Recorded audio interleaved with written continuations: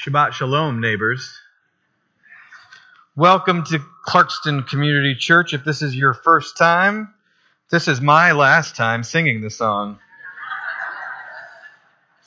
If you missed any of them, we've been doing a series called Won't You Be My Neighbor? It was something that came up all on my own. I didn't use any other creative outlets to get that idea.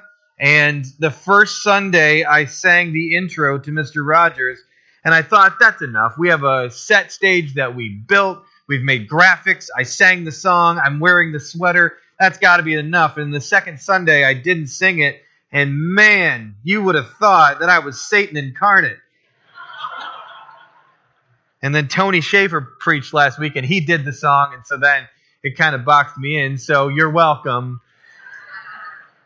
We've been doing this series called Won't You Be My Neighbor? And it started 8 weeks ago with a sermon that came out of the story of the Good Samaritan. But the story wasn't about the Good Samaritan. It was about the expert in the law who was trying to justify his actions. So he said to Jesus, who is my neighbor?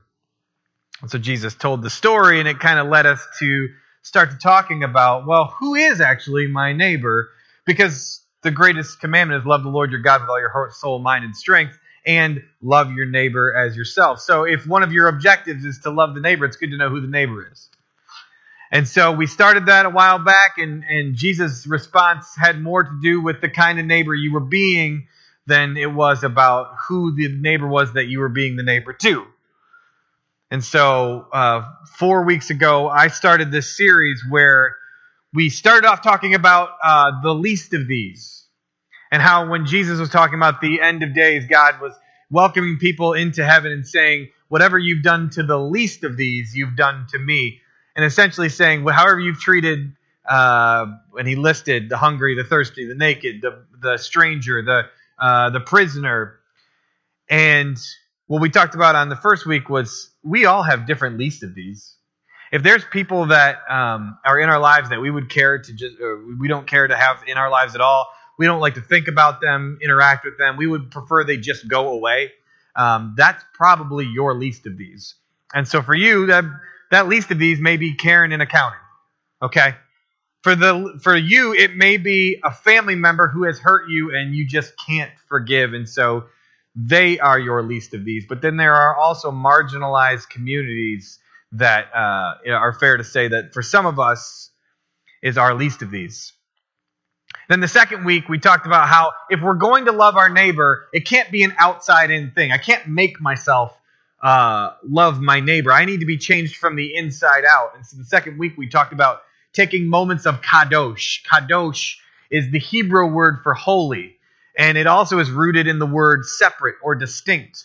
And we talked about how when we have moments of kadosh, holy moments, what we're doing is actually getting a different point of view on our everyday lives. We're seeing people in a different way. We're seeing God's plan in our life in a different way. Essentially, we're looking at our life and the people around us through God's eyes. And when we do that, the way we treat all of our neighbors changes because we see them through God's eyes.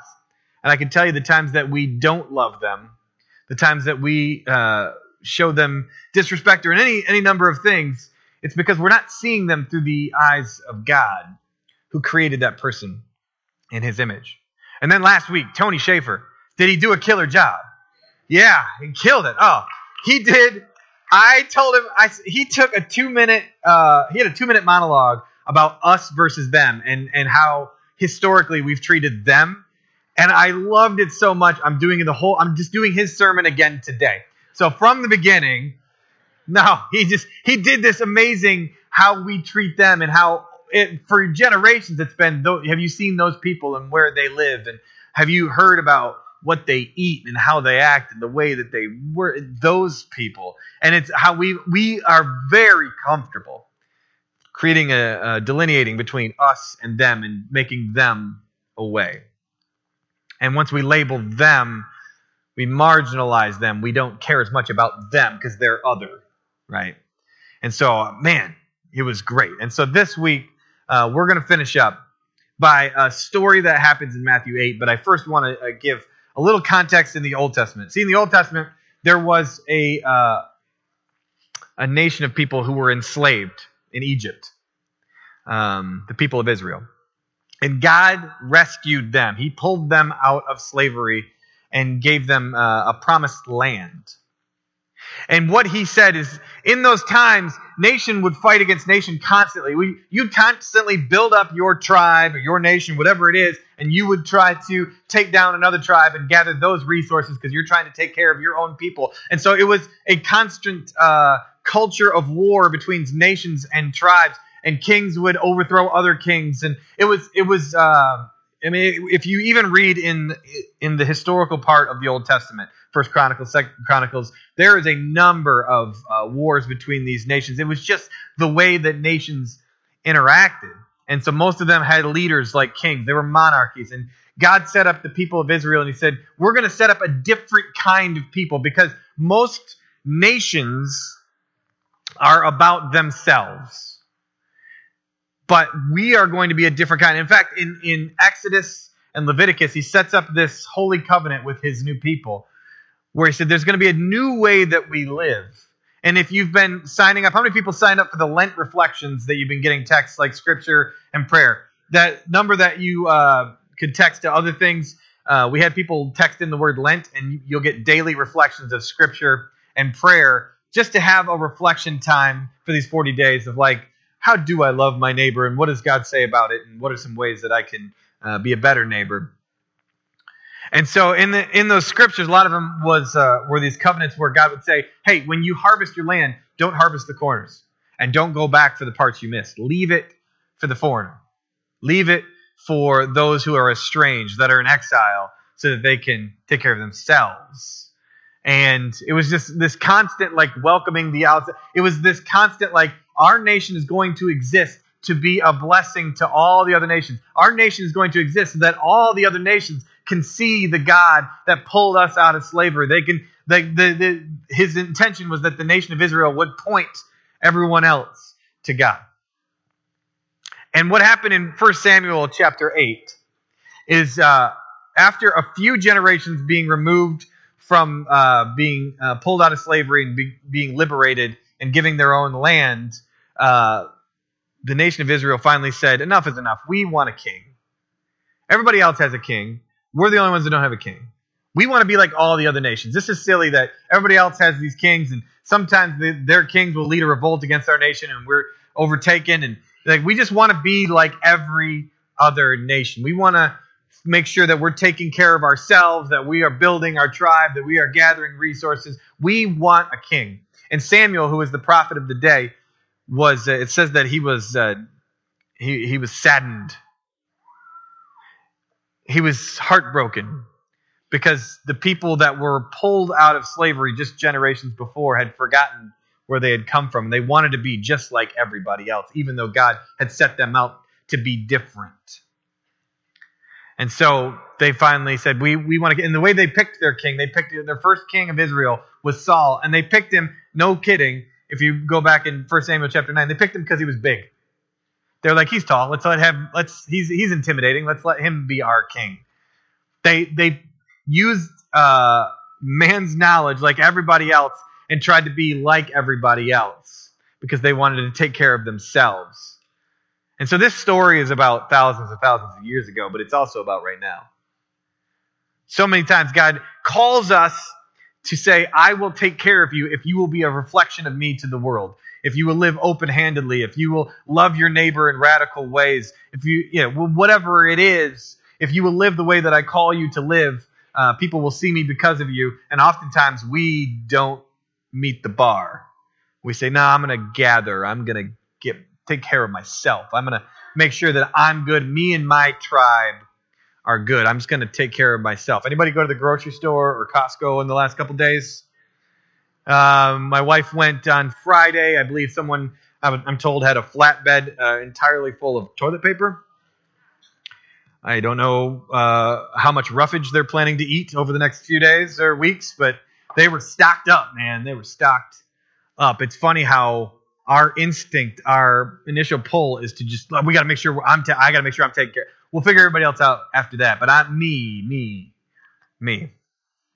I love this church. I love preaching at this church. If you don't know, if you haven't been, I preach once a month And I like this church because you all are very affirming. It feels good for people to go, yeah, all right, nice work. And what I want to say today, when we go into Matthew chapter 8, is I want to challenge you. A lot of times, and I'm not going to call anybody out individually, because sometimes you'll say, hey, I liked that sermon because it challenged me. But sometimes people will say, I liked that sermon, and I can tell what they mean is, I agree with what you said, and I hope that person over there heard it. I'm on the same team as you. I hope those other people heard the right. Like, I get that, and I kind of like, well, I'm not going to give you a second sermon, but dude, come on, you're right. And so I'll get a lot of feedback like that, like, well, nice, I agree. And so today, what I want to challenge you with in the next 15 minutes is to say, I want you to assume today, as you're sitting in this service, that I am preaching directly to you. The sermon today is not for somebody else in the service, somebody else in the sanctuary. This one is for you. Okay? We take that on and we go to Matthew chapter 8. Matthew chapter 8, I want to give you context. Jesus, and it's funny when we read the stories of Scripture, we read them from the perspective of, like, we know the end of the story.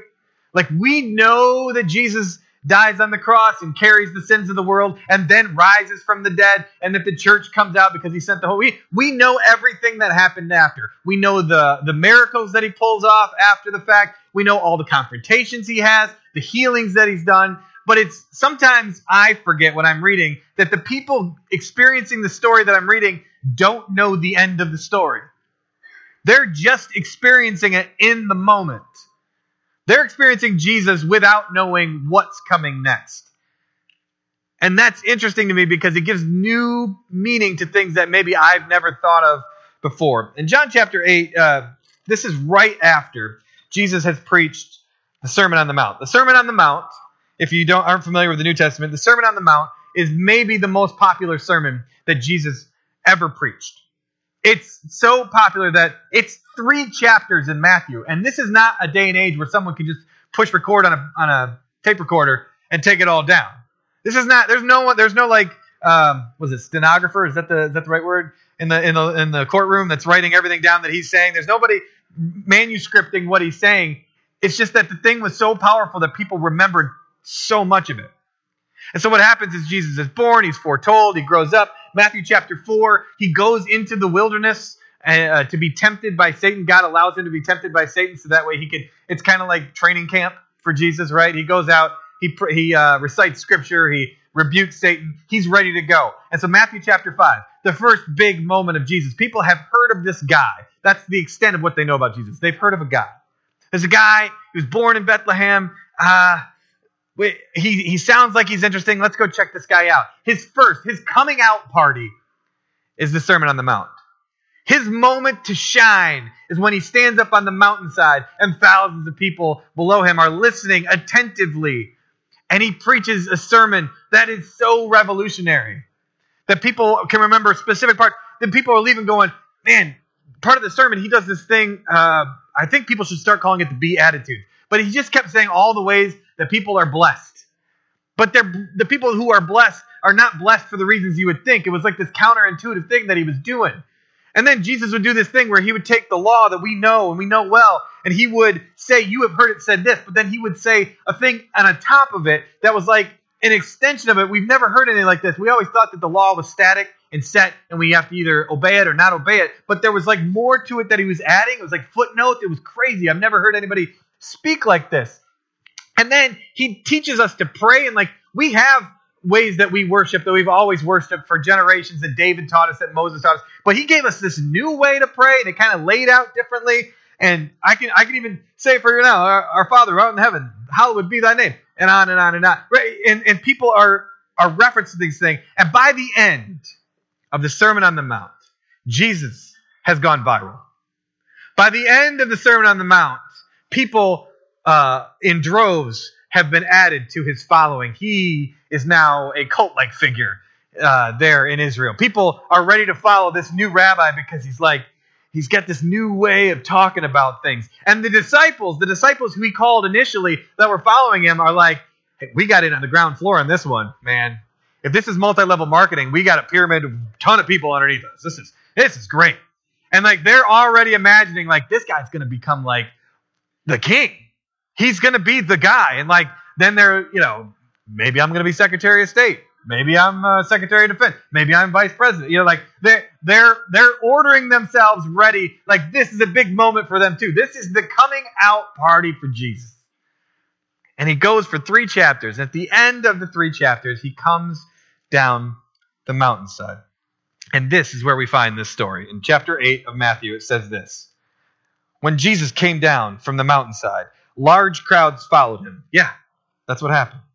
A man with leprosy came and knelt before him and said, Lord, if you are willing, you can make me clean. Let me pause for 1 second. There was an outbreak in those times of a skin disease known as leprosy. We know that 2,000 years later, leprosy wasn't what they thought was leprosy. All of it wasn't, but there is still leprosy. And they didn't know how to treat it. Healthcare wasn't the most advanced in those days.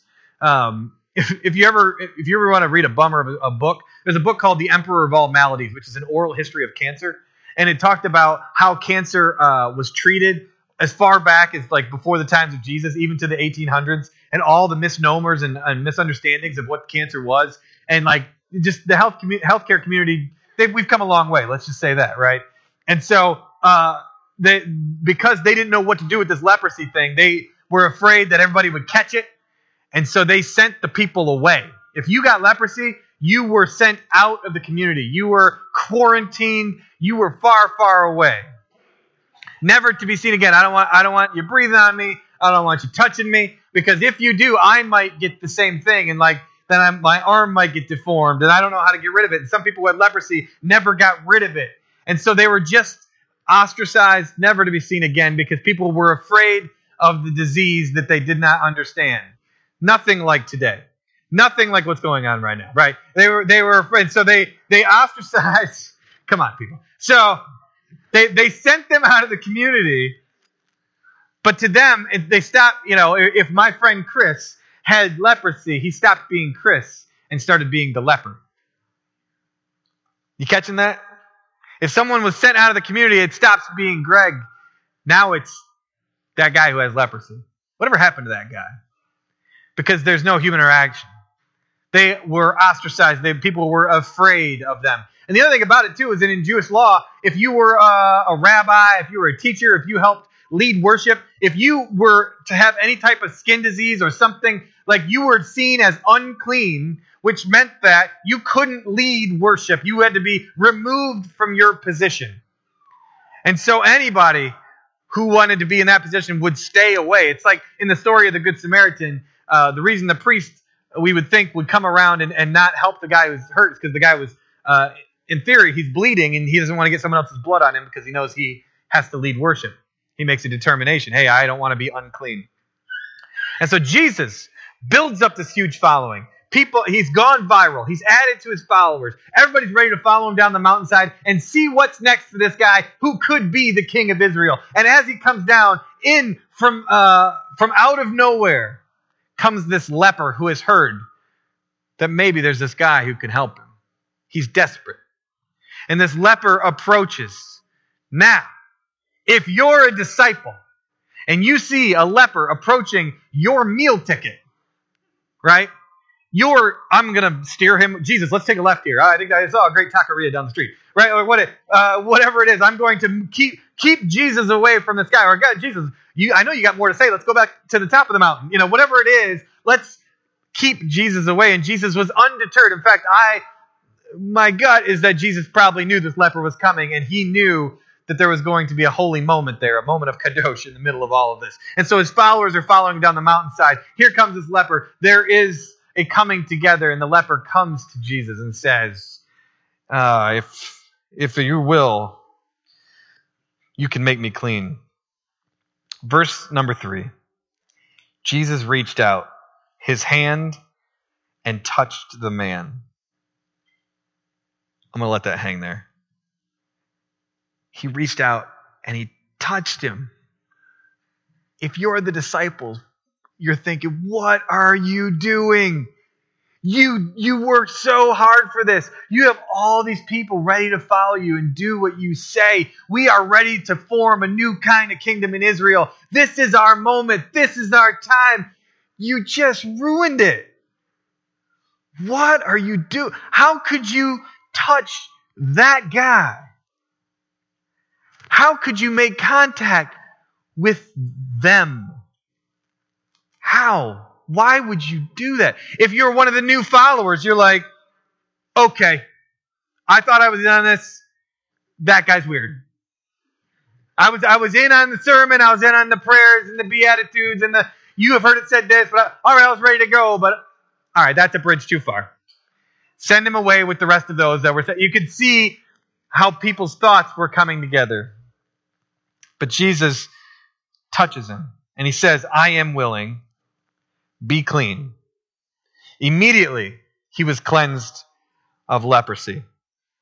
Then Jesus said to him, see that you don't tell anyone, but go, show yourself to the priest, and offer the gift Moses commanded as a testimony to them. I want to come back to that last part in a second, but I want to break down what Jesus just did. He has finally become popular.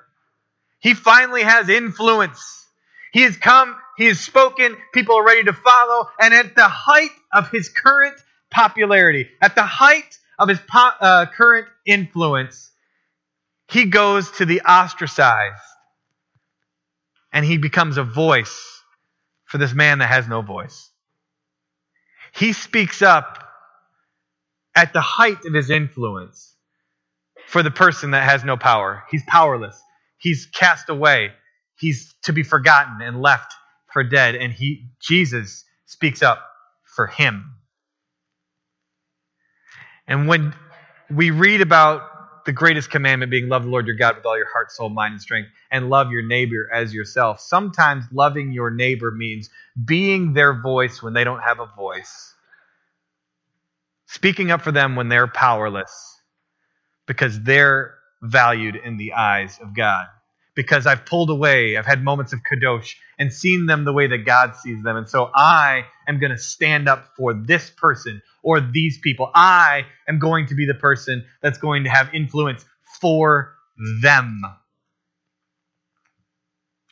Maybe this week you sat in a car and somebody's name came up in the car.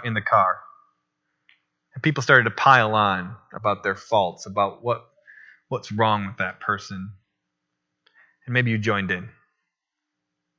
Maybe you had a meeting at work and someone was out sick and they've been a pain in your patoot. And so at your work meeting, you unload on that person. Maybe you've had conversations where there are moments where you could speak up for and defend someone and say, hey, that's not fair. This person is valuable. Let's treat them, let's love them. You had an opportunity to be a voice for someone who didn't have a voice in that conversation. Did you use it? There are times where groups of people are talked about. Maybe it's with your family. Maybe it's on your social media where there's a back and forth about those people. And someone is tearing into their reputations, bringing them down. Are you the one that speaks up and says, no, that's not okay, guys. We love that person. We love those people. Do you disagree with them? Sure, but I love them, and we're not going to talk about them that way. Are there times for the least of these in your life where you are a voice for them? Because when I read this story of Jesus, he could have gone any direction. He was on top of the mountain. It was all fair game, and he went straight for the guy who had no voice. He went straight for the guy who had no power. And in front of all of his new followers, in front of all of the people that he now has influence over, he put his hand, he touched him. He touched the man who hadn't been touched in years. If he's been thrown out of the community for having leprosy, chances are no one's touching him. He's untouchable. And Jesus touches him in front of all the other people, as if to say, you're listening to me now? This guy has value. This guy I love. Are there people in your life, are there times in your life where you need to be the voice and use your influence? Maybe you only have influence over a couple people in your life. Maybe you have influence over hundreds or thousands. But however many people are listening to you, are you using that voice to love your neighbor? Because that's what I see Jesus doing. Loving your neighbor is loving them out loud. Now, the last part I want to catch, because this is good stuff. And we're at the last sermon series, or sermon of the sermon series, Won't You Be My Neighbor? And when we hit this scripture, we're sitting talking with our preaching team, and I'm like, this is the great capper. The last verse of it. Then Jesus said, see that you don't tell anyone. If you're someone who reads scripture regularly, this is something Jesus says more than once to people, which blows my mind. Jesus heals incredible maladies. Jesus raised people from the dead. And a lot of times he'll say, all right, don't tell anybody that. Like, what? Are you kidding me? I've had this thing for 3 years. It has ruined my life, and you heal me, and I'm supposed to not talk about it? This is the most incredible encounter I've ever experienced, and I got to shut up about it? Are you crazy, man? Like, come on. Like, look what just happened. I was estranged. I had an arm that was falling off from leprosy, and you made me whole again. I can go back to my family. I can go back to my work. I get to be part of the community again. I have value again. I'm not supposed to talk about it? Here's the follow-up.